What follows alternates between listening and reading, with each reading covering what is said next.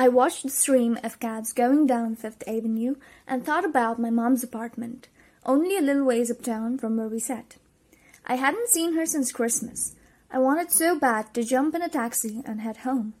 She'd hug me and be glad to see me, but she'd be disappointed too. She'd send me right back to Yancey, remind me that I had to try harder, even if this was my 6th school in 6 years, and I was probably going to be kicked out again. I wouldn't be able to stand that sad look she'd give me. Mr. Brunner parked his wheelchair at the base of the handicapped ramp. He ate celery while he read a paperback novel. A red umbrella stuck up from the back of his chair, making it look like a motorized cafe table. I was about to unwrap my sandwich when Nancy Bobblefoot appeared in front of me with her ugly friends. I guess she'd gotten tired of stealing from the tourists and dumped her half-eaten lunch in Grover's lap. Oops! She grinned at me with her crooked teeth. Her freckles were orange, as if somebody had spray-painted her face with liquid Cheetos. I tried to stay cool. The school counselor had told me 1,000,000 times, count to 10, get control of your temper. But I was so mad, my mind went blank. A wave roared in my ears. I don't remember touching her, but the next thing I knew, Nancy was sitting on her butt in the fountain, screaming, "Percy pushed me!" Mrs. Dodds materialized next to us. Some of the kids were whispering, "Did you see? The water, like it grabbed her." I didn't know what they were talking about. All I knew was that I was in trouble again. As soon as Mrs. Dodds was sure poor little Nancy was okay, promising to get her a new shirt at the museum gift shop, etc., etc., Mrs. Dodds turned on me.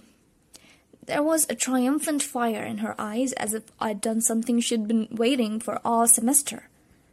"Now, honey." "I know," I grumbled. "A month erasing workbooks." That wasn't the right thing to say. "Come with me," Mrs. Dodds said. "Wait!" Grover yelped. "It was me. I pushed her." I stared at him, stunned. I couldn't believe he was trying to cover for me. Mrs. Dodds scared Grover to death. She glared at him so hard his whiskery chin trembled. "I don't think so, Mr. Underwood," she said. "But you will stay here." Grover looked at me desperately. "It's okay, ma'am," I told him. "Thanks for trying." "Honey," Mrs. Dodds barked at me. "Now!" Nancy Bobblefoot smirked. I gave her my Delix, I'll kill you later stare. Then I turned to face Mrs. Dodds, but she wasn't there. She was standing at the museum entrance, way at the top of the steps, gesturing impatiently at me to come on. How did she get there so fast?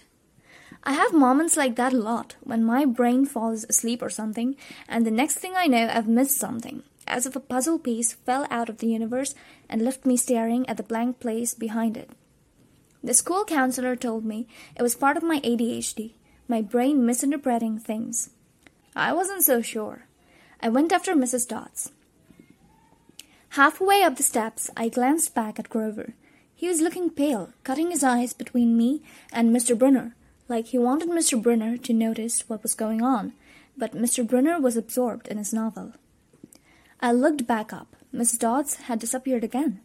She was now inside the building, at the end of the entrance hall. Okay, I thought. She's going to make me buy a new shirt for Nancy at the gift shop.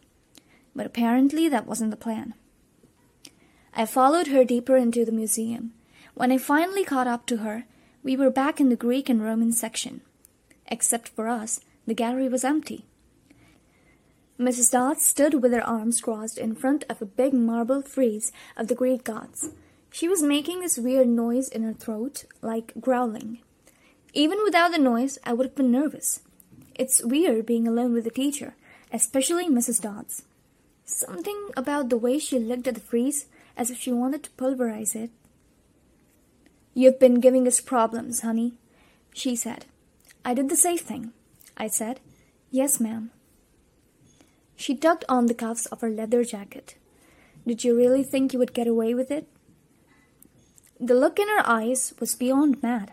It was evil. "She's a teacher. I thought nervously. It's not like she's going to hurt me. I said, I'll try harder, ma'am. Thunder shook the building. We are not fools, Percy Jackson, Mrs. Dodds said. It was only a matter of time before we found you out. Confess, and you will suffer less pain. I didn't know what she was talking about. All I could think of was that the teachers must have found the illegal stash of candy I'd been selling out of my dorm room. Or maybe they realized I got my essay on Tom Sawyer from the internet without even reading the book, and now they were going to take away my grade. Or worse, they were going to make me read the book. Well, she demanded. Ma'am, I don't. Your time is up, she hissed. Then the weirdest thing happened. Her eyes began to glow like barbecue coals. Her fingers stretched, turning into talons. Her jacket melted into large leathery wings. She wasn't human. She was a shriveled hag with bat wings and claws and a mouth full of yellow fangs, and she was about to slice me to ribbons. Then things got even stranger. Mr. Brunner, who had been out in front of the museum a minute before, wheeled his chair into the doorway of the gallery, holding a pen in his hand. What ho, Percy! He shouted, and tossed the pen through the air. Mrs. Dodds lunged at me. With a yelp, I dodged and felt talons slash the air next to my ear. I snatched the ballpoint pen out of the air, but when it hit my hand, it wasn't a pen anymore. It was a sword, Mr. Brunner's bronze sword, which he always used on tournament day. Mrs. Dodds spun toward me with murderous look in her eyes. My knees were jelly. My hands were shaking so bad I almost dropped the sword. She snarled, Die, honey! And she flew straight at me. Absolute terror ran through my body. I did the only thing that came naturally. I swung the sword. The metal blade hit her shoulder and passed clean through her body as if she were made of water. Hiss! Mrs. Dodds was a sand castle in a power fan. She exploded into yellow powder, vaporized on the spot, leaving nothing but the smell of sulfur and a dying screech and a chill of evil in the air, as if those two glowing red eyes were still watching me. I was alone. There was a ballpoint pen in my hand. Mr. Brunner wasn't there. Nobody was there but me. My hands were still trembling.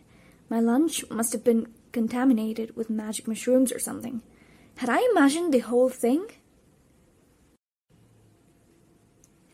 I went back outside. It had started to rain. Grover was sitting by the fountain, a museum map tented over his head. Nancy Bubblefoot was still standing there, soaked from her swim in the fountain, grumbling to her ugly friends. When she saw me, she said, I hope Mrs. Kerr whipped your butt. I said, Who? Our teacher. Duh. I blinked. We had no teacher named Mrs. Kerr. I asked Nancy what she was talking about. She just rolled her eyes and turned away. I asked Grover where Mrs. Dodds was. He said, Who? But he paused first, and he wouldn't look at me, so I thought he was messing with me. Not funny, man, I told him. This is serious. Thunder boomed overhead. I saw Mr. Brunner sitting under his red umbrella, reading his book as if he had never moved. I went over to him. He looked up, a little distracted. Ah, that would be my pen. Please bring your own writing utensil in the future, Mr. Jackson. I handed Mr. Brunner his pen. I hadn't even realized I was still holding it. Sir, I said, where's Mrs. Dodds? He stared at me blankly. Who? The other chaperone, Mrs. Dodds, the pre-algebra teacher. He frowned and sat forward, looking mildly concerned. Percy, there is no Mrs. Dodds on this trip. As far as I know, there has never been a Mrs. Dodds at Yancey Academy. Are you feeling all right?